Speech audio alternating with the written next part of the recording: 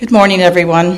I'm going to try to get through this without shedding any tears, but I can't guarantee anything. I'm Sandra S., and I'm a grateful member of the Worldwide Fellowship of Al-Anon. My Serenity Date is 17 August 2009. Duncan AFG is my home group. We're located in Oklahoma, and we meet on Monday and Wednesday nights, 7 p.m. I have a second group, and later on you'll find out why, and I call that my home group as well. It's in the town that I live in Elgin, Oklahoma, and we meet on Thursday nights at 7 p.m. So if you're ever in the area of southwest Oklahoma, give us a buzz, and we would love to introduce you to what Oklahoma has to offer and the fellowship. I want to start off by thanking the committee. Wow, what an amazing job. What an amazing conference. Thank you so much.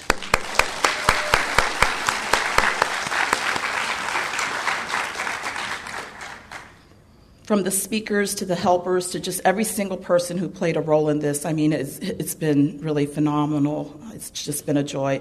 Feels like a family reunion because, as Leanne mentioned, we lived here for about 4 years, and it's been almost 5 years that we moved away, but Bowling Green, Kentucky, it has, it's just got a special place in my heart, and you can still tell by my accent, and I say y'all and all that, so, and bless your heart.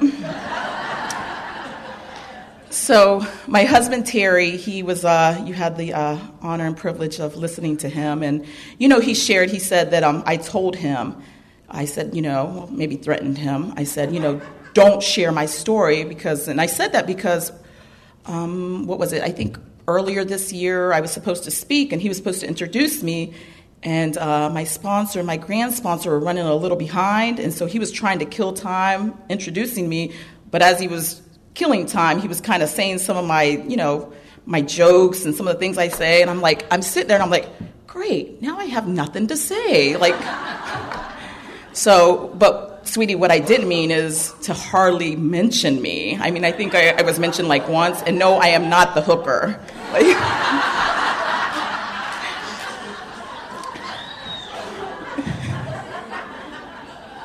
In my story, I like to use a lot of humor. I think for me, it soothes my soul, and I just find things. I find that humor is just a good.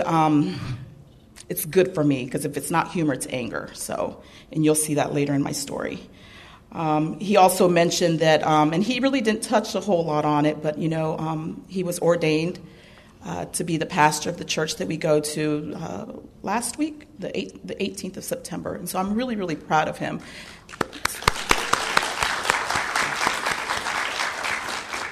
And I think that that's all due to the program of AA. And I want to share that my story does have AA in it, because that's how I found these rooms, is through AA. I also want to mention that my husband is not my sponsor. Thank you.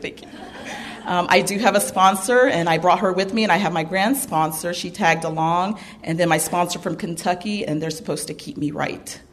Because one of my character defects is I like to embellish things. I don't really like to call them lies. They sound just a little more interesting when I add just flavor to them. That was one of the things that Leanne and I, we really had to work on, because I would just lie, just for no reason. I'm the supervisor, and I would be running a little late, and I felt the need to tell everyone why I was late, and I ran over, a cow this morning, and and I just keep adding to it. And Leanne's like, why do you have to lie so much? What? And I'm like, it just sounds interesting, and I'm not hurting anybody. I didn't hurt the cow, because there was really no cow crossing the street or anything like that. But so yesterday, I'm surprised Edie didn't share. We were at Rafferty's and we were having lunch, and the waitress, she was a cute little thing, and she was like, how do you all know each other? What are you all here for? And I'm like, because my sponsor from Kentucky, my grand sponsor there, and I'm like, oh gosh. And in my mind, I started creating this story that I was going to tell. And finally, someone spoke up and said, oh, we're here for a spiritual conference. And I'm like, phew. I was like, thank you. I really, with Terry and his new job, I really think it's funny because I get to go around and, church people they're not as cool as y'all. Let's just put it that way. Because ever since he took over the job, he took over back in June, but I go around telling people, I'm sleeping with the pastor. They don't think it's really funny.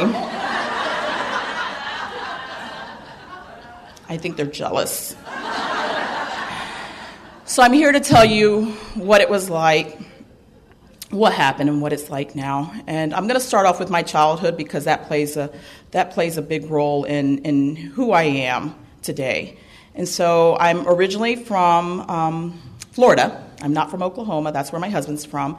South Florida, Lake Okeechobee. I know that there is a Floridian here, somewhere around here. We spoke yesterday. Oh, okay, cool. So I'm one of 9 children. And my father is a Mexican immigrant, and my mother is Mexican, but she was born and raised in Texas. And so they meet and have 9 of us. Well, my mom had 9 of us. I come from a blended family. My mom had 3 older children prior to me, and my father had 3 or 4 or 5, 6 other children prior to me. But when they kind of came together, it was just my mom bringing her kids. So I know my siblings from my father's side, but I never lived with them or anything like that. My mom, like I said, brought her 3 daughters to live with us, and so we were a blended family. And, I want to say I have some good memories of my childhood, but I don't recall a lot of them. There was a lot of fear. There was a lot of violence, physical, mental, emotional abuse. That's kind of what I remember, I think I remember one year. It was my birthday, and I got a milkshake from Dairy Queen. And I thought that was like a big thing, because we were poor. We didn't do things like that. We didn't go out and eat, I don't really, now that I look back, I don't really think we were poor. I think my family, my father primarily, just liked to abuse the system and make us look really poor so that we could get government assistance. And today I take pride in myself, and, I'm not, if you have to use government assistance, I think that that's completely fine and that's what it's there for. But if you don't, and, the way my family didn't have to, and taking advantage of it, I take pride that that was a cycle that I broke, starting with me. But anyways, I just remember being just really fearful.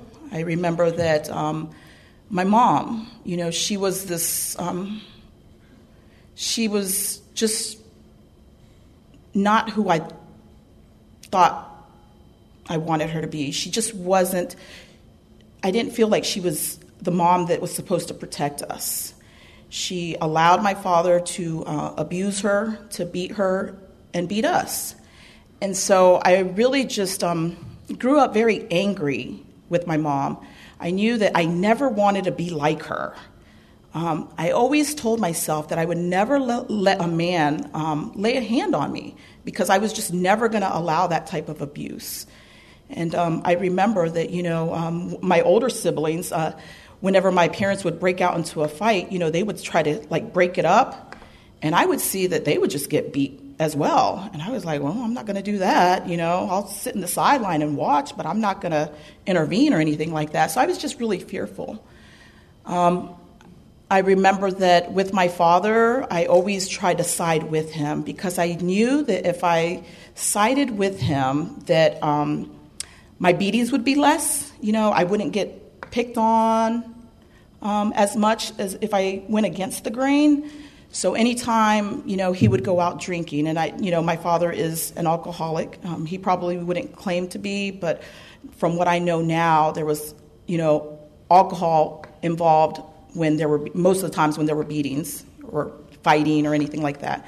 And so I remember that he would go to the bar to drink, and this was just like a Friday, Saturday, Sunday thing. I don't really remember this going on during the week, so a functional alcoholic, if you may call him that. And I remember that my mom, she would try to put us to bed and just be like, okay, just stay in your room and just be quiet. Whatever you hear, just don't come out. Just act like you're asleep. Pretend to be asleep. And so, my father would come in at, whatever hour in the morning. And I remember my mom, prior to putting us to bed, she would start cooking, go into the kitchen and cooking a full meal. My father was not a man that ate a ham sandwich. I mean, like, that would, oh gosh. He would never, it was a meat, potato, fresh tortilla kind of guy. And so I just remember that my mom would be, always in the kitchen and trying to prepare a meal. And I was thinking the other day, not too long ago, I don't know who I was talking to. I was talking to somebody, and he's from Italian parents, and I said, I never remember my mom sitting at the table with us, ever. She was always tending to my father while we would be sitting eating. Like, she wasn't allowed to. And so I remember that he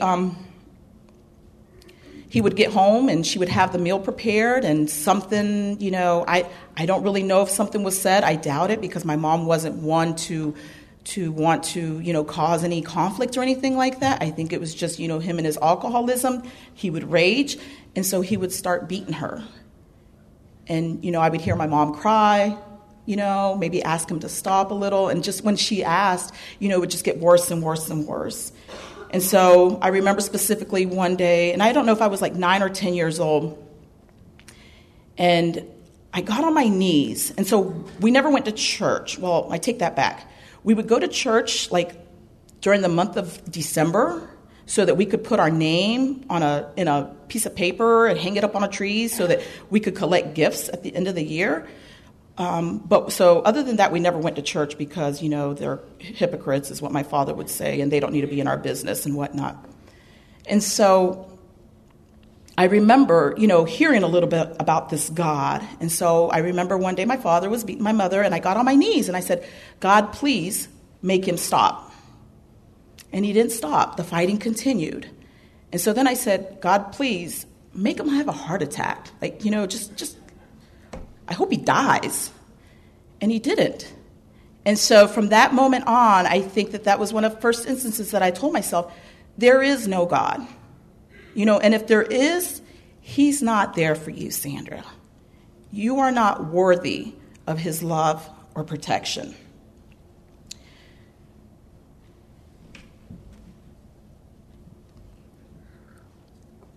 I mentioned I'm one of 9, and so I'm like the 4th in line. And the beatings and abuse and all us children lived in fear. And I want to say that, I was the goody one. I was the favorite one. I was the one that I was my daddy's little spy. I was against my mother. And so when there was fighting, my father would line us up. And this was like, 1 o'clock in the morning. He'd line us up and he'd be like, your mother and I are going to split up. Right now, you have to decide which parent you're going to stay with, who you're going to go with. And he would start with me because he really didn't care about the other 3. He was like, they're yours. You can take those. But my kids, you won't take. And so he would start with me. And I remember like knowing in my heart that I didn't want to be with him. I didn't want to go with him. But I would be like, I'm coming with you, Daddy. I'm not staying here. But I only did it because I was so afraid of him. And I think that my relationship with my mother, because I would always side with my father, I think that just kind of strained our relationship. And from that age till I started, the program, it was a fractured relationship with my mother. I remember my father, would call my mother a whore. He would say all these terrible things. And I would stand behind him and just shake my head like, you're right, Daddy. Mm-hmm, mm-hmm. But I only did it because I was afraid. I'm a kid. I don't know any better. So I have a couple of siblings. So there was about 3 siblings that before they turned 18, they ran away because it was that bad. My brother, who's a year younger, he ran away at the age of 15. And then I think my 2 other sisters, I think it was like 15 and 16 as well. And I remember what was said about them. I remember that my father was like those ungrateful children. They'll never come, they're never welcome. They're not welcome back here, look what they've caused, look what they're doing. They just, they don't want to follow the rules. And so I didn't want to be a rule breaker. I wanted to make sure that, I'm the good girl. So I stayed. At the age of 14, my father began to sexually abuse me. And I really didn't know how to make sense of that. I knew it was wrong, and I didn't want it to happen. But, then he would ask me for forgiveness right after. He'd be like, oh, I'm sorry. Do you forgive me? And I would say, yes, Daddy, I forgive you. And so for 18 years, I lived with that secret. I didn't tell anybody but a person, and I'll tell you later on who that person was, and I'll tell you why. But you would think that would, that I would just leave. I would run away because that had happened. But I was just so fearful that I didn't. I stayed. At 15, I met my qualifier, my ex-husband, and he was 7 years older than I was. And I just thought, well, he's my knight in shining armor. He's going to rescue me. He's going to take me away and make everything better. And mind you, I wasn't allowed to have a boyfriend. So we weren't allowed to have friends. We weren't allowed to date. Like, people at school talked about us. They thought we were weird. And I always tried to, make it seem like I had, a normal childhood or whatnot. But, they all talked about us because they tell me now. Like, when I go home, they're like, oh, yeah, your father, he was weird. Yeah. So I met my first victim, and I immediately fell in love. And I was dating him behind my family's back because I knew that if they found out that I would get beaten, and I did a couple of times, because I got caught, I think, skipping school and doing some other things. And so, one of the only requirements that I had, and the first, serious question that I asked him before things got serious was, I said, does your father beat your mother? That's all I wanted to know. Does he beat your mom? Because something in me told me that, it's, a hereditary thing, And he was like, oh, heavens, no. He's never laid a hand on her. I'm like, perfect. You're the guy for me. Yep. Mind you that I didn't realize that, he was already drinking. I remember, when I would sneak off with him, he was always chewing big red gum. He smoked cigarettes and just something in his mouth. I thought that was attractive. I thought that was sexy. Marble red, big red, and booze. I was like, ooh, wow, sign me up. He ended up telling me that he was in the country illegally. And so I thought, oh my, what am I going to do? If you get deported, I'll be left all alone. So I ended up secretly marrying him at the age of 18. I was still living at home. I hadn't graduated yet. So one day I just skipped school and I took him to the county courthouse, 2 towns down, so nobody would know. And I married him. And I said, okay, great. This will solve the problem. They can no longer deport you. And I went home that evening. I went home and I acted like nothing happened. I said, we'll figure all this other stuff out later on. Well, what I didn't know was it's a process, this legalization thing. You got to get a lawyer. There's a penalty that you have to pay for being in the country illegally. And, oh, mind you, he had been deported before, so now he's got to has to have a pardon. And I'm like, oh, goodness, where am I going to find the time to do all this? We were married, and I really tried. I really tried to make that perfect white picket house fence idea that I had.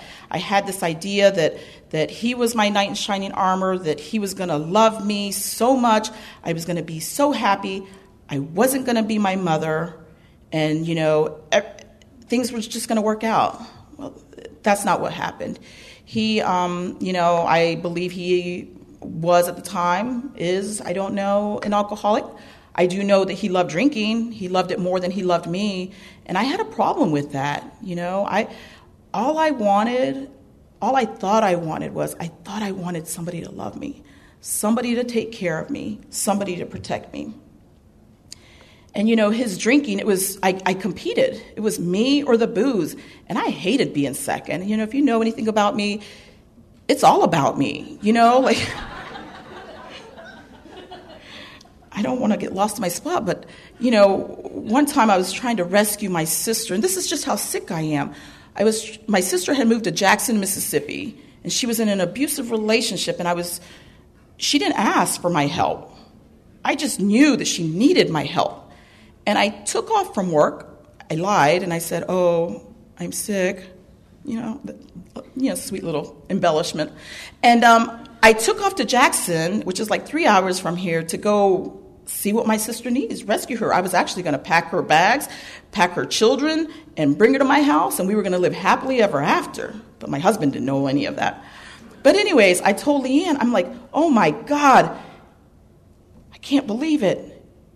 God's punishing me. It's storming and raining and lightning and thunder. I almost thought I wasn't going to be able to make it. And she's like, Sandra, it's not always all about you. It could have been that it's just raining because we need the rain. And I'm like, dang, that's harsh. So yeah, that's another one of my character defects. So going back to my marriage, for 6 years, I tried. I really tried. Well, actually for 3. For 3 years, I tried. I really, really tried. I tried to be the good wife. I tried to, do all the cooking, the cleaning, the managing, the supporting all his family back in Mexico. And I get, furniture and clothing from Goodwill, and they get everything new. I tried to please him in everything. And it just, I could never come close to friends, to booze, to going out on the weekends. And I just, my extreme went from begging, crying, pleading to I became violent. I probably became my father. I didn't want to be my mother, that I became, the aggressive person. And I'm thankful that my ex-husband was not really a violent person. He would kind of just pin me, hold me down, like he'd say, Sandra, just please stop. I'd be like, oh, no, come on, let's go at it. I was, even in my younger ages in high school, I would get suspended for fighting. I just had a lot of aggression, and a lot of aggression towards men. It really was, I just like to go up and smack guys just because. And so I tried everything. I just wanted you to love me. Just stay here with me, be here with me. In 2003, I was 25 years old, and I'm just like, so I said I tried for 3 years. Well, the other 3 years, then I was like, well, I'm going to do what you're doing to show you how stupid you look, or to make a fool of you. Like, I would go to the same bar that he was going with and go with my girlfriends. I'd stand there drinking because I knew that he's Mexican, so he doesn't, a woman should not be out, a woman should not drink, da-da-da. So I would stand there at the bar, and he'd come and snatch the beer and tell me to go home, and I'd make a big scene. One time, there was this guy I knew he didn't like, and so I asked the guy to escort me into the club that we were at, and he came right on out, and, they fought. My ex-husband went to jail, and I go bailing him out because, he's got to go to work on Monday. So it was just a lot of insanity, just craziness. I did whatever it could to get his attention. And I don't want to make light of suicidal ideation or anything like that. But I mean, it got to the point where, I would, take pills and let them fall down my face just to be like, well, if you don't love me, this is what I'm going to do. And it's not a joke, but I just wanted you to love me. I wanted you to stay with me. So in 2003, I said, well, if you don't straighten up, if you don't stop drinking, I'm going to join the Army. I've talked to a recruiter, and they said that, this is all I got to do. I just got to sign these documents. And he laughed, and that made me even angrier. Because he was like, oh, well, he would always tell me, you're crazy. You're crazy, you can't do that or whatnot. And I remember talking to the recruiter, and the recruiter said, okay, so this is what you got to do. And I said, okay, so what are you going to do for me? He's like, well, we're going to give you a roof over your head, provide 3 meals, and you're going to travel the whole world. I was like, perfect, because I've never been anywhere. I've only been in Okeechobee. And I said, ooh, one little thing. There's just a little problem. I have this luggage. I have this husband that I need to divorce so that I can go off and do these things. He was like, oh, don't worry about that.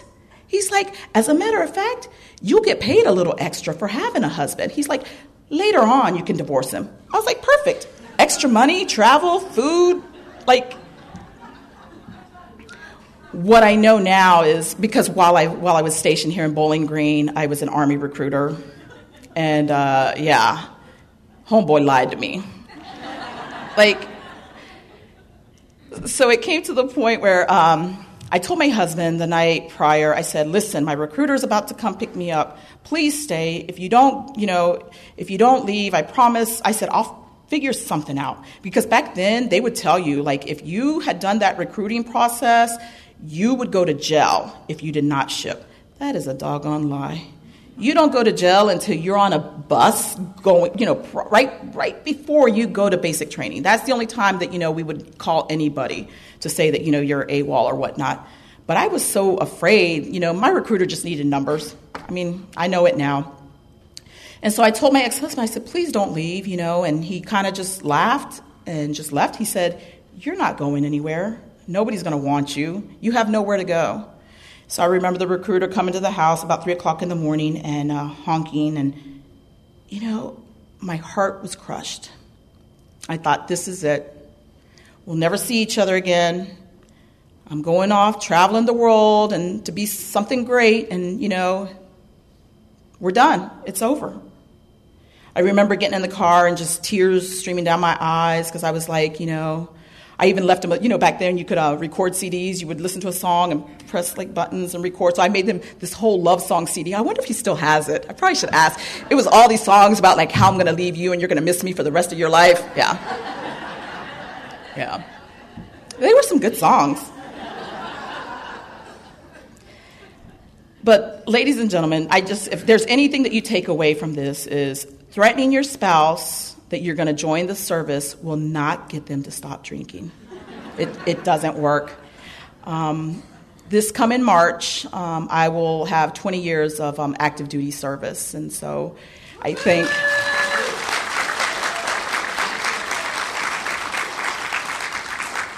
I'm like, man, that's two good things because I have a son from that marriage.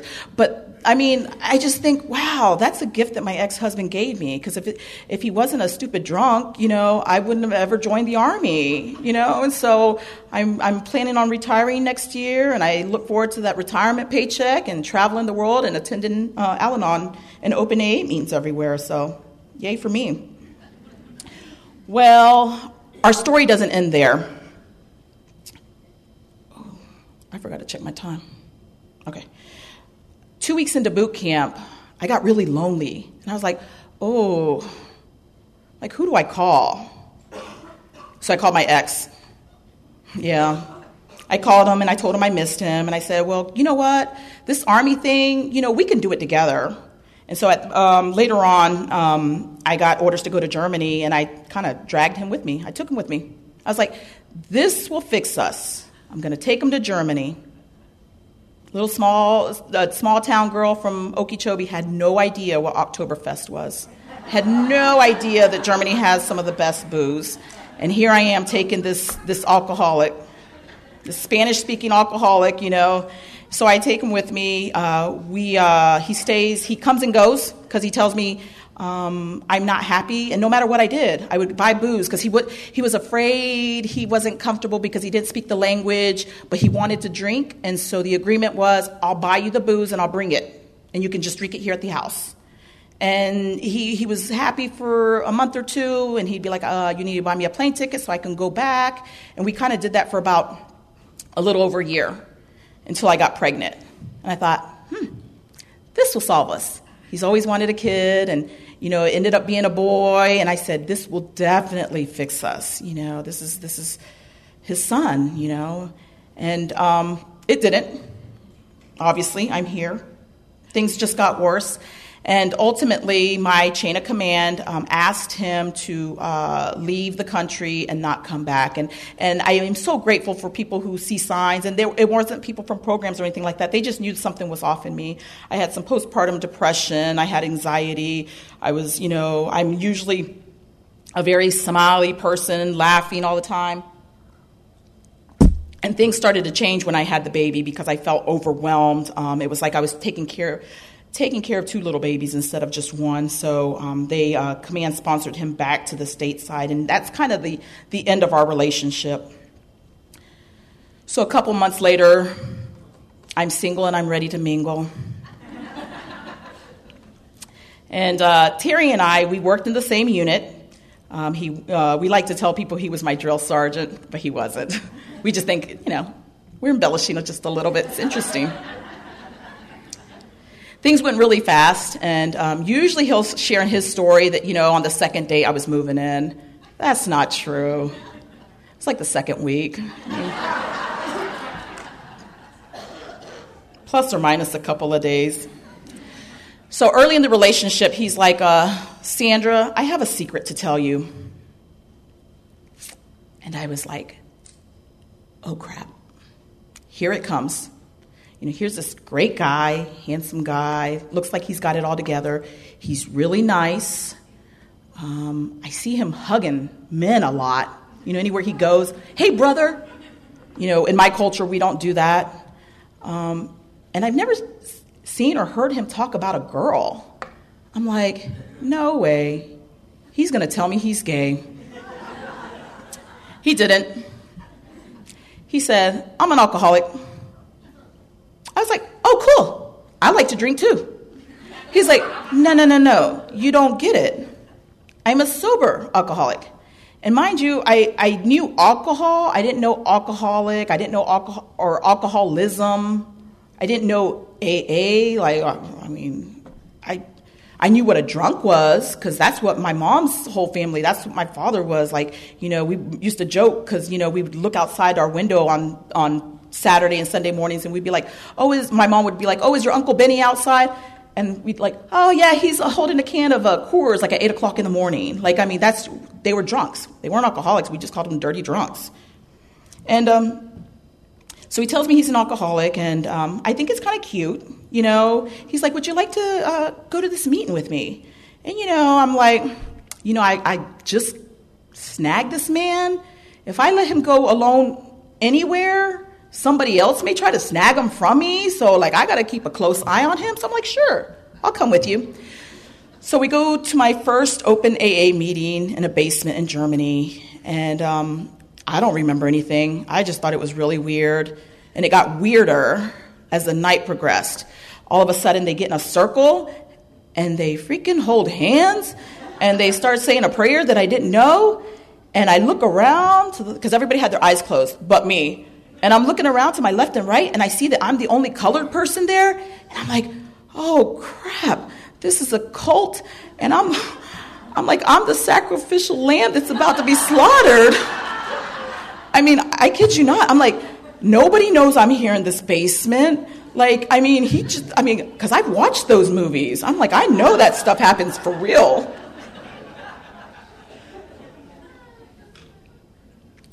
So I end up getting orders to move to Fort Hood, Texas, and he follows me.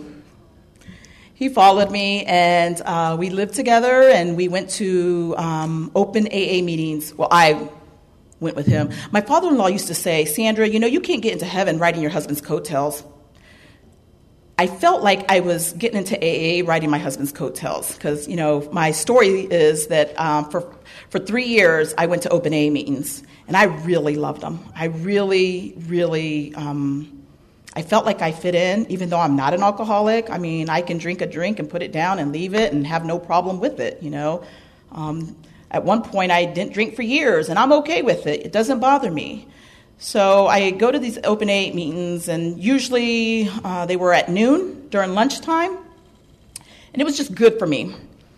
And at one point in our stay in Fort Hood, we get orders to deploy. I go to Afghanistan first, and then he leaves to Iraq several months later, and so there's a gap about 16 to 18 months that we weren't together. But prior to us leaving, I got, these open AA meetings that I really enjoyed. And they liked me. Anytime they had speaker meetings, it was always, there was food involved, and I always cooked. I'm a people pleaser, and, I love to take food, and they'd be like, oh, your food is so great. And I'm like, thank you. So they knew me, they loved me. At least I think they did. And I remember coming back coming back from my deployment, and obviously Terry's still gone. And I remember work was just crazy. There was things going on, and I was stressed, overwhelmed, and I was just going to snap. And I thought, I need a meeting. I need to get to a meeting. I didn't even think about checking to see what day it was, because mind you, open meetings were Monday, Wednesdays, and Fridays, I think. And I get to the meeting, I sit down, and I'm like, okay, I'm here. And the chairperson starts, this is a closed meeting of Al-Anon, or of AA. We ask that, if you don't have a problem with drinking, that, you come back. And I'm like, oh, crap. It's Thursday. How did I get my days? But I'm like, I need this meeting so bad that I don't know what to do. Like, I knew that I needed to stay there because I was going to go crazy, but I knew that I wasn't an alcoholic. And so I stayed there, and they go around with their introductions. And mind you that whenever I would go with Terry, sometimes I would introduce myself because I was shy. And then sometimes I'd just be like, I'm Sandra, and they never pressured me. You can go to open A meetings, and you don't have to say you belong to a fellowship. It's open for a reason. So the meeting, they go with the introductions, and they get to me, and I'm like, oh, the dilemma. I don't want them to kick me out, so I just introduce myself. I say, hi, I'm Sandra, and I choose not to drink today. And, nobody kicked me out. Nobody said anything. I was able to get what I needed, and I thought, and that was the first time I had ever gone to an open A meeting on my own, because I always went with him. Like, I never did anything on my own. And so I think back now, and I get to, we're going to be speaking, next year. I think we're going to go speak over there at that same home group. So I'm going to share that story. I think it's just, I think it's a little comical that, they would ask me. I'm wondering if they want me to give my AA talk or my Al-Anon talk. Not really sure. So Terry mentioned that, when I told him about this little accident that I had about going to the wrong meeting, he's like, well, there's Al-Anon. You should try Al-Anon. And I did try it. I tried going to a meeting, and it just wasn't for me. I just wasn't ready. In 2009, we moved to Maryland. Terry and I had gotten married. And, I knew that when I married Terry that I hadn't been honest about everything. I knew that he was marrying somebody that he thought he knew, this little girl, this young lady that was going to him with AA meetings and just, loved being a part of his life and just this fun person. I hadn't really shown a lot of my craziness then. I kind of kept it tucked in till we got married. And so something in me knew that I needed to tell him, like, what had happened to me, what I had been through, what I had done to people. Because mind you, when I said that I was a good wife for 6 years, and then I said no, it was for 3. Well, the other 3, I was unfaithful to my ex-husband. I wanted to get at him. But some of these things he never even found out. Obviously, I'm not stupid. I'm not going to tell you I'm sleeping around. But I always wanted to get at him, to pay him back. And so through all that, I hurt a lot of people.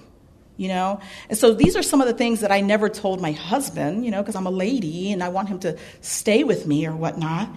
And so early in our move to Maryland, my father came to visit, and something overcame me. And I think, I have to give credit to you people in AA. You people in AA gave me the courage, gave me the strength. You did this for me, because it wasn't me. What happened that day was I confronted my father. He was in my house, and I don't know how the conversation got started, but I just stood there and I said, I don't forgive you. I don't forgive you for what you did to me. And I want you out of my home. And I was 33 years old. And I had never disrespected my father like that. I had never spoken to him. It was always, yes, daddy, no, daddy. Even when I got married the first time, when they finally found out that, I had gotten married at 18 or whatnot, I never even changed my last name because it would displease my father. Like, I was a people pleaser. I wanted to please I loved my father prior to the sexual abuse. I loved my daddy. I thought he was the most handsome man. I adored him. I had him up on a throne. And, once the abuse started, it just, I didn't know what to think. And so he ended up leaving, and I broke down. I got in my car, and I drove off, and I started having what I now know is an anxiety, a panic attack, because I didn't know what to do. I didn't know if I should chase after him and say, nope, forgive me, I'm sorry. I don't know what overcame me. I'm so sorry. A little piece of me said to go do that, and then the other part said, no, you are fine, you are okay. This needed to be done. And so I remember pulling into a church parking lot and thinking, I got out of the car and I just remember waving my arms and I said, God, help me. And that feeling that a couple of us speakers were talking about, Terry and somebody else, they were talking about this feeling in their gut. Well, for me, I always felt like I had a chain around my waist and I was tugging at a ginormous rock. And to me, that represented just carrying the whole world, just dragging it with me, taking it with me wherever I went. And at the moment that I surrendered, and I didn't even know that I was surrendering, I just said, God, help me. It was like those chains were broken, and I know it probably sounds like that song, but it was like something came in me, calmed me down. I stopped having my panic attack. I stopped crying, and I was like, I took a breath, and I was like, okay, I'm going to be okay.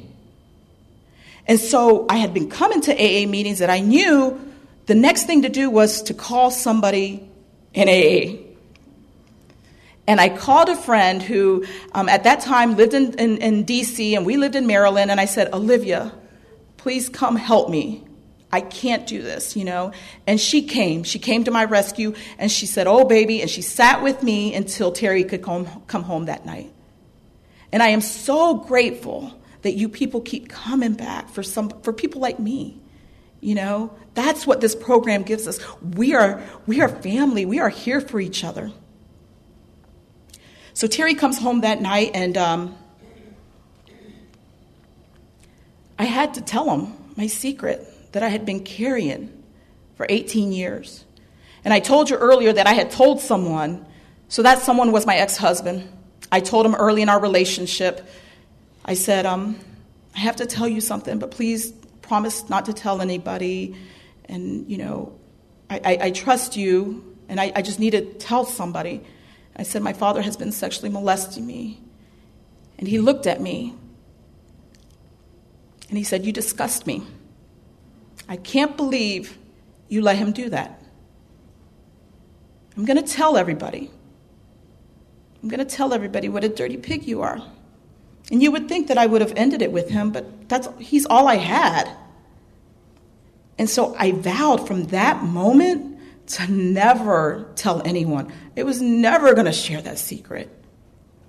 It was bad enough that I had a lot of shame and guilt within me. Why would I want everybody else to look at me in that way? And all I wanted from my ex-husband back then was I just wanted him to tell me, it's going to be all right. I'm so sorry. And that's not what happened. But when Terry came home that night, and I had to tell him everything. I told him my past. I told him all these things that I had done, and I told him what had been done to me. And I didn't even let him come in. I just had to tell him. We were standing out in front of the door, and I figured, that way, if he tells me to get out, I'm just, it's easier for me to just kind of walk down the street than walk through the house or whatnot. And so I said, I told him what had happened.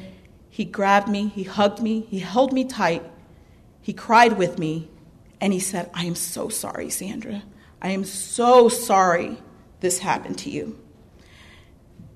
He didn't leave me, he stayed, he didn't kick me out, he didn't tell me, go leave with your son, you disgust me or anything like that. He stayed with me. It was then that I knew that I had truly, finally met my knight in shining armor. I knew that this was the guy for me. That he could love me through all this. So during our time in Maryland, Terry's sponsor suggested that, they tell me that I go find my own program. And I was kind of, a little bitter because, I like AA meetings. I mean, I get to hear other people have problems and how they deal with them, and it's not my problem. I don't take your problems on me. So I decided that I'd give Al-Anon another shot, and I found me a home group. I found me a sponsor. She was a great sponsor, Carol C., and she took me through the steps. And she helped me to have this relationship with my higher power, whom I choose to call God, because I was done with God. I'm happy for you, but He don't exist for me. Because if He did, He wouldn't have let all this stuff happen to me. And I realized that's not God. I also had trouble with people talking about fearing God, because I was like, I fear my Father. But you're telling me this loving, forgiving God, I'm supposed to fear Him? It doesn't make any sense. And what I now know is that my fear is not fear of God, it's reverence. He is my daddy, and I don't want to disappoint Him. So it's not a fear of, I'm gonna get struck by lightning. It's just reverence to Him. So we left Maryland after 3-4 years. Somehow we stay in places 3 or 4 years, 5 if we're lucky, But we ended up leaving Maryland, and I remember when they had a going away party for us. And we had a cake, and it was at the Texas Roadhouse. They kind of shut down the Roadhouse, and, it was just a AA and Al-Anon party. I thought that was like the greatest thing. And we had a cake, and it said, "Goodbye, Terry, Sandra, and Alan, and you will be missed." And when I think back to when we left Texas, when we left Fort Hood, and Terry had his meeting, and I would just go. He had a going away cake, and it said, "Goodbye, Terry, you'll be missed." And so I think that it's kind of cool to see that transition of when I started to have my program, and I started to have my people. Like it's really cool. Also, another thing I want to share, and I know a speaker yesterday shared in regards to, her children, her son, and just, being angry, and then just the way you were talking to him and whatnot. And so for me, I knew that I didn't want to be my mother, but I kind of sometimes think that I started to be like my father. I was a little critical of my son. At one point, funny story, he was 2 years old, and he was acting up, and I spanked him with a belt, and I felt rage in me. I felt like my father, to be honest with you, and it scared me. So I took him to a room, and I locked him in there, and he's fighting, and I'm fighting to keep. And I didn't know what to do. I had no program. I was going to the AA meetings, but Terry was deployed. I called the chaplain hotline, and I started talking to the chaplain and just crying and telling him where I was at for 30 minutes. And I was like, oh, he's never really responded. He's never said anything. I'm like, he's just listening. He's a good listener. And what I realized is I didn't realize then, but the phone had gotten disconnected. I was just talking to myself. I'm like, oh. But I'm saying this because with my son, I didn't think I needed Al-Anon. I really thought that I was okay, And I remember my son coming home from school one day, and I was in the kitchen cooking, and he kind of was tippy-toeing, and he kind of touches me on my leg, and he's like, "Hello, Mama. How are you doing today?" And what I realized is that my son was kind of acting like me. He was wondering how my day was going to know how his day was going to go. And that's when it hit me. That's when I knew I needed Al-Anon. If I have my 9-year-old son walking on eggshells, I'm not right.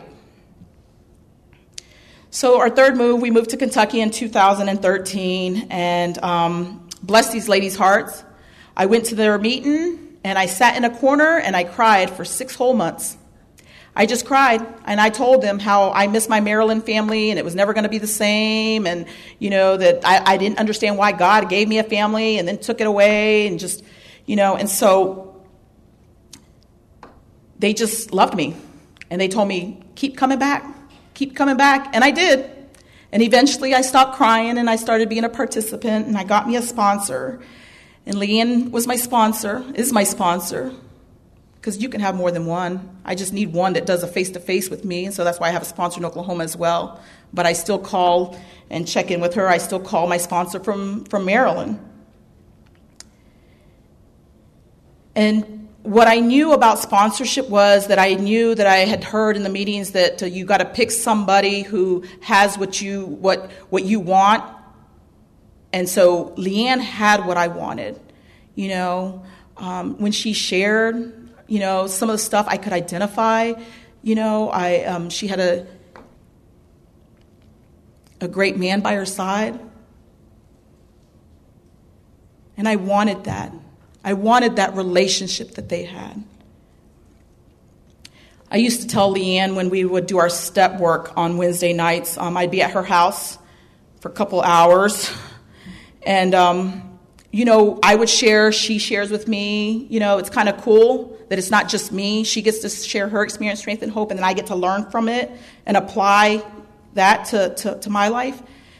And I used to think, Leanne, you remind me a lot like Terry. You're just calm, cool, And I think I'm more like Bo. We're like 0 to 60 in 5 seconds, and we're just hyper and loud. And I'm like, I think I'm a Bo. And I used to think, man, bless her heart, she's got to put up with both of us. One of my favorite stories that I shared at Bo's memorial and that I want to share with you all is that, and you get that with sponsors, if they have a spouse, you get to have that relationship with them. And like Leanne said, it's not a sponsor, we're family. We've done life together and it's been great. And so Bo would go to his Wednesday night meetings, and from now, I think somebody shared at the memorial which I didn't know, that after the meeting, he would kind of just drive around or speak to people to kind of kill time, because I guess him and Leanne are communicating. She's probably saying, she's still here, We had a lot of cleaning up to do in my life. And finally, he would come home, and he would greet me with a great big bear hug. So if you know Bo Ward, you know that those hugs that he gave. And he always made you feel like you were the most important person. He would hug me, kiss me, and then he would rub his belly, because it was always full. He was coming home from meeting, dinner, dessert, whatever, milkshake. And he'd be like, okay, darling, it's time for you to rub the lint out of my belly button. And I just thought, man, I'm so lucky. Well, I didn't know that he would tell others that they could rub the lint out of his belly button. Sometimes I would share with him some of the struggles that I had, and he would open up his big book, and he would just start reading. I know after we left Oklahoma, we were struggling with our son. He's a teenager, and a lot of times, I don't like to follow guidance or direction from my husband. I need it from another man. And Bo was that man. We called him and we told him about our issues that we were having with our son. And Bo said, darling, sweetie, he's just a boy. Like, boys are going to do what boys do. And when Bo said that, it made sense. But when Terry would say that, I would just go in a rage. Like, you don't love your son. What are you talking about? You're just like your father and your mother, But when Bo gave me his guidance and words of wisdom, I listened. Just as when Leanne has given me her guidance and words of wisdom. And her facial expressions do say it all. But I'm grateful. I'm grateful for an honest sponsor.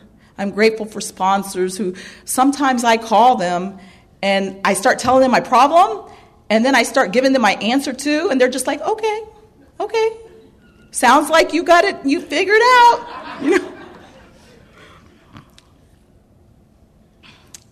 So Al-Anon here in Kentucky was great. It was amazing. I felt like I had found my new family. Maryland was good, but Kentucky was great. I didn't want to leave, but I know because of military obligation, we end up eventually having to say our goodbyes. And it was hard. It was really hard. My husband jokes that when we were at Leanne's house to say bye, or I think we could come back to visit, we said goodbye 6 times. I would take a step and I would turn around and hug her and take another step and turn around and hug her. And him and Terry and Bo would are they ever, they're going to see each other in 2 months. Y'all are coming for Christmas, aren't y'all? We did life together. My sponsor and her husband, they were with us through hard times, like Terry said, and good times. I ended up going to school, and I ended up getting a bachelor's degree, and they did a road trip with us to Orange Beach, Alabama, to come see me graduate. And that meant so much to me.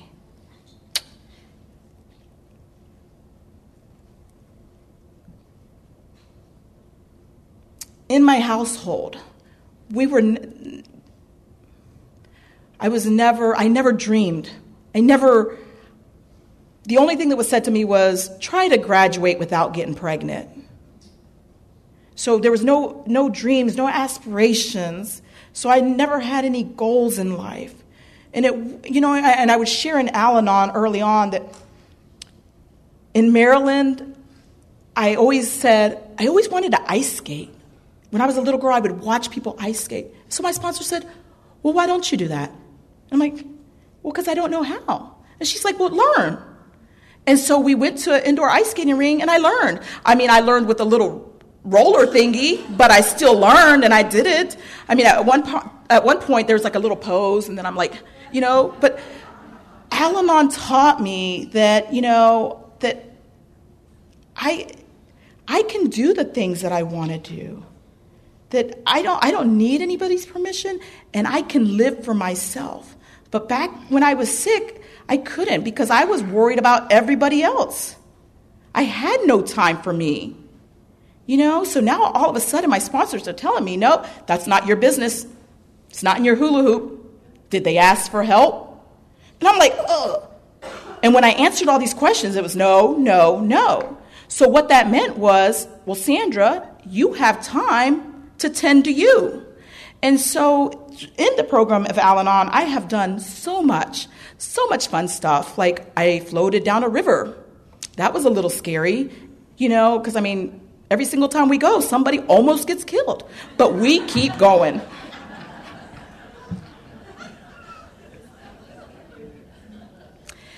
I want to share before I move on to my next state.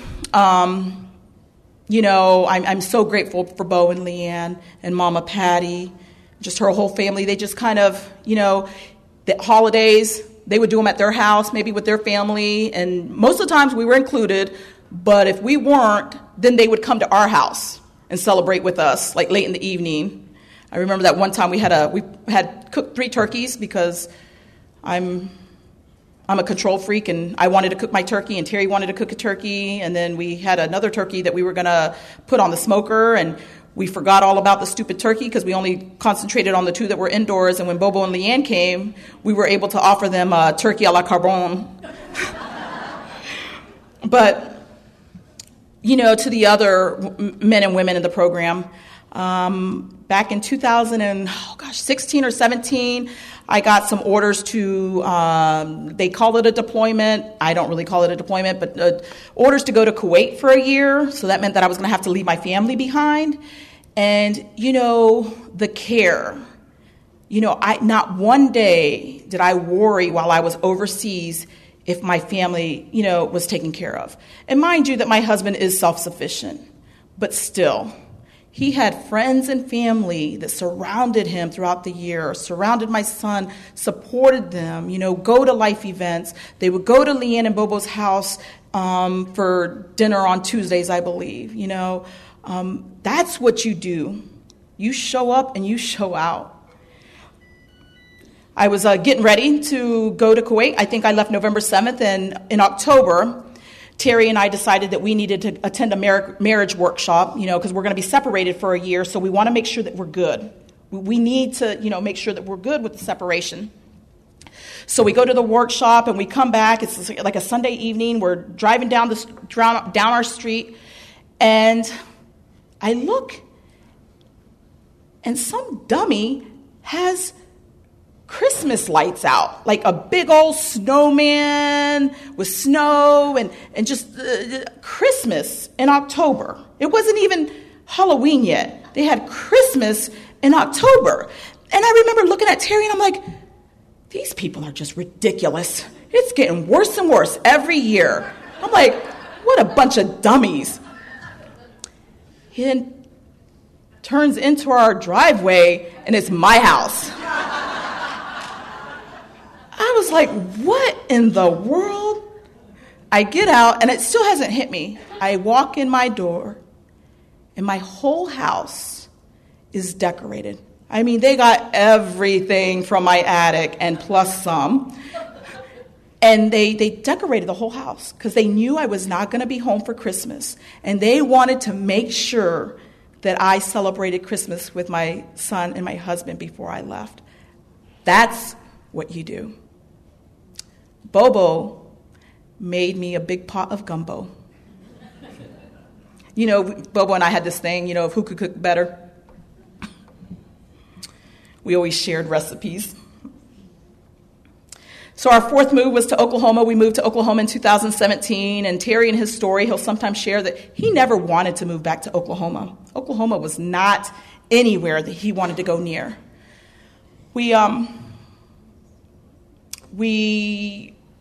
Good thing he married a caretaker because his father, while I was in Kuwait, ended up having a stroke, and I could see the writing on the wall, even though I really didn't want to because I really loved my father-in-law. But I knew that I wanted to be in Oklahoma to help take care of them. I didn't see him passing because I wasn't ready for that. But I wanted to be there to help take care of him and Mom. And we ended up getting orders. I spoke to Terry, and he was like, oh, I don't know about it, And I'm like, no, I do know. This is where we need to be. And I think I owe that to Al-Anon because I love taking care of people. So we arrive, and the first thing I do is I look for a home group because that's what you all have taught me. Anywhere I go, I need to start finding a home group. So there's one in Fort Hood. It's Lawton, the city of Lawton. And so I go there, and I just don't feel it. It's not Bowling Green. They're not doing it right, But I had learned enough in the program that I didn't cry. I didn't sit there and just boo-hoo, I sat there, I read, I participated, but I just didn't feel it. And I want to say that, that it's okay. Not every meeting is for you. It's okay. That's why we have different meetings. And so I had to do what was best for me. Well, the best thing for me to do was I had to call my Kentucky sponsor and tell her that this meeting is just not going to work, and I may end up quitting Al-Anon. And she was like, well, go back to the meeting next week and just call me. And I'm like, gosh, she wants me to stick with the stupid meeting. I don't even like it, And every week I do that. For about a month I did it. And my tipping point was one day there was a sweet lady, very sweet. She reminded me of Leanne, blonde hair. She wore a black leather jacket, and she just looked really sweet, and she shared beautifully. She read beautifully. I'm like, she's going to be my sponsor. And it got to the point where it was like my third or fourth week, and she came up to me, and it was like I was thinking about her being my sponsor. She said, oh, hi, sweetie. How are you? What's your name? Are you new? And I thought, well, doggone it, I've been sitting right beside you. Like, okay, I'm in uniform today because I didn't get a chance to go home and change, but I don't look very different. I'm like the only brown-skinned person in here. How do you not remember me? Because remember, it's all about me. So I called Leanne. I'm like, I'm done. They don't even remember me. I've been coming for a whole month. I'm like, I'm not sitting in a corner all quiet. I'm sharing. I say my name. So what I didn't know, and I found out a couple weeks later, is that, either God or my sponsor will always put me in my place. And at this point, it was God. He's got a sense of humor. I had an AA member say, "Oh, did you meet so-and-so? Have you met so-and-so?" And I'm like, "Yeah." I said, "Weird thing." I'm like, she's come up to me like 3 or 4 times and keeps asking me if I'm a newcomer and doesn't remember me. And she's like, "Oh, sweetie, they didn't tell you? She's got early onset Alzheimer's." I was like, "You gotta be kidding me." Here I thought that, she just didn't remember me. And, I felt stupid. I really did. I was like, oh, I had no idea. Because, when she shared it, I couldn't tell her anything. And, 5 years later now, she's very limited to the meetings that she goes to, and her husband kind of has to escort her and all that. But I hear that she was just this awesome, amazing lady in the fellowship. And so I hate that, she's going through that. But it's just a way that God continues to prove that, no, Sandra, it's not all about you. So I go back to what I know, and what I know is open AA meetings. And so Terry tells me that there's an open AA meeting in the town that we live in, which is like 3 minutes from where we live. And I start going with him. And when I go there, I meet another lady who's an Al-Anon, and she's just going with her husband. So one of the days, we just kind of looked at each other from across the table, and we're like, why don't we just go to the other room? So we went to the other room, and we had an Al-Anon meeting. And from that Al-Anon meeting, her home group was Duncan. And so we kind of discussed, well, why don't we have an Al-Anon meeting in Elgin? And I'm like, well, I don't know. I don't even know how to start one. Good God, I'm a baby in the program with 9-10 years in. And so she invited Cindy and Mabel from Duncan, from her home group. And she said, well, Sandra and I are thinking about having a meeting, and we would like you to come visit us and maybe try to help us. And so they came. And they kind of spoke life into us and told us that we're capable of doing it and kind of assisted us with the process. And I want to say that the 1st of October, our Elgin Al-Anon group will celebrate 4 years.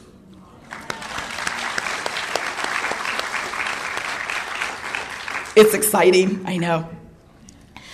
In the past 4 years, we started with two members, and we've grown to up to 7 and 8. It's really cool, and so we always like to say that Duncan and Al-Anon were kind of like a dual group. I don't know if there's a term for it or whatnot, but Duncan supports us. We support Duncan, and in turn, that one group that I said I didn't like when I first got to Lawton, we support them. Yeah, they have birthday nights and they do events, and when they have them, we show up in force. Yeah, I'm like, hey, you're going to love me. We're going to come until you really, really love us. I want to share that, I've taken baby steps as I've progressed in my program. I started with being a meeting attender, and then when I was in Oklahoma, I attended conferences, dabbed a little with the conferences. Service work, nope, not happening. I don't have time. I'm a busy person. Like, don't you know? And so I just never, I never wanted to do it. I never knew that I would get so much more in return. And so something changed when I moved to Oklahoma. I got plugged in with these pioneers over here, and they love service work. They're everywhere. Even when they don't have a service commitment, they are there. And I'm like, why do y'all go? And they just love it. Everybody knows them, and so I want everybody to know me, so I tag along with them. Because it's about me. I've also had the privilege, and I don't believe that service work is just doing things like this. It's from cleaning the tables, making the coffee, it can be anything. And so one of my service jobs that I considered it to be a job, but it's a pleasure and it's a privilege, is that we have a new member. She actually celebrated 3 years, but she's an older lady in her 70s, and her husband was in AA for 18 years. She never went to Al-Anon meetings. She would come to Terry's barbecue and bring pickles and just be like, I never talked to her about Al-Anon because I just knew it was in her face, like, don't talk to me about Al-Anon. She started coming to the meetings, I was like, oh. And then I always throw in a plug like, hey, on Mondays, I go to Dunkin'. If anybody ever wants to take a drive with me, I'll take you. And so Carol said, I would like to ride with you. And so I get the pleasure of picking Carol up on Fridays and taking her to the Dunkin' meeting. And throughout the 3 years, I watched her grow. It's pretty cool. Now I see what my sponsors see, you know. It's so cool to watch her from this little tiny, you know. And the first week she was like, oh, can you tell me about this literature, these books? And I was like, oh, she's going to stay. Then the next week it was, oh, can you tell me about sponsorship? Oh, you know, and so she's got a sponsor. She's working the steps, and she's just been, it's just been a joy to watch her in her program. She's also a person that if you come to our meetings more than once and you stop coming, she will call you. Yeah. Anyways, I'm close to being short on time. I just wanted to say that, you know, I hope that you heard in my message the message of love, the message of hope that you people give me. You know, blood family isn't, you know, family isn't the blood family. You know, it's not my family. Out of all my siblings, I only speak to two of the 9. I can't have a relationship with them. It's not healthy for me to have a relationship with the rest of my family. I also want to share real quickly that my mother, I continue to work on amends with her and just making things right. I love my mother, and I have a great relationship with my mother. It's just amazing that this program has given me back the ability to have that relationship with my mother. She's a strong woman, and she loves me the best way that she knows how. My father, I do not have a relationship with him. I have forgiven him, but I choose not to. And that's okay for me. You know, the family, the friendships that I have gained in this program are just, I mean, it's a gift. It's a gift that I could have limited myself. I could have just continued to go to Open 8 meetings and ride my husband's coattails. Instead, I decided to join you all and allow you to love me until I could love myself. And what I found is that my head will only limit the people that can love me, but God will allow me to expand that. And I have people all over the world that are in this fellowship that love me, and my family just continues to grow and get bigger. And for that, I am eternally grateful. You are my family, and I love each and every single one of you. Thanks for letting me share.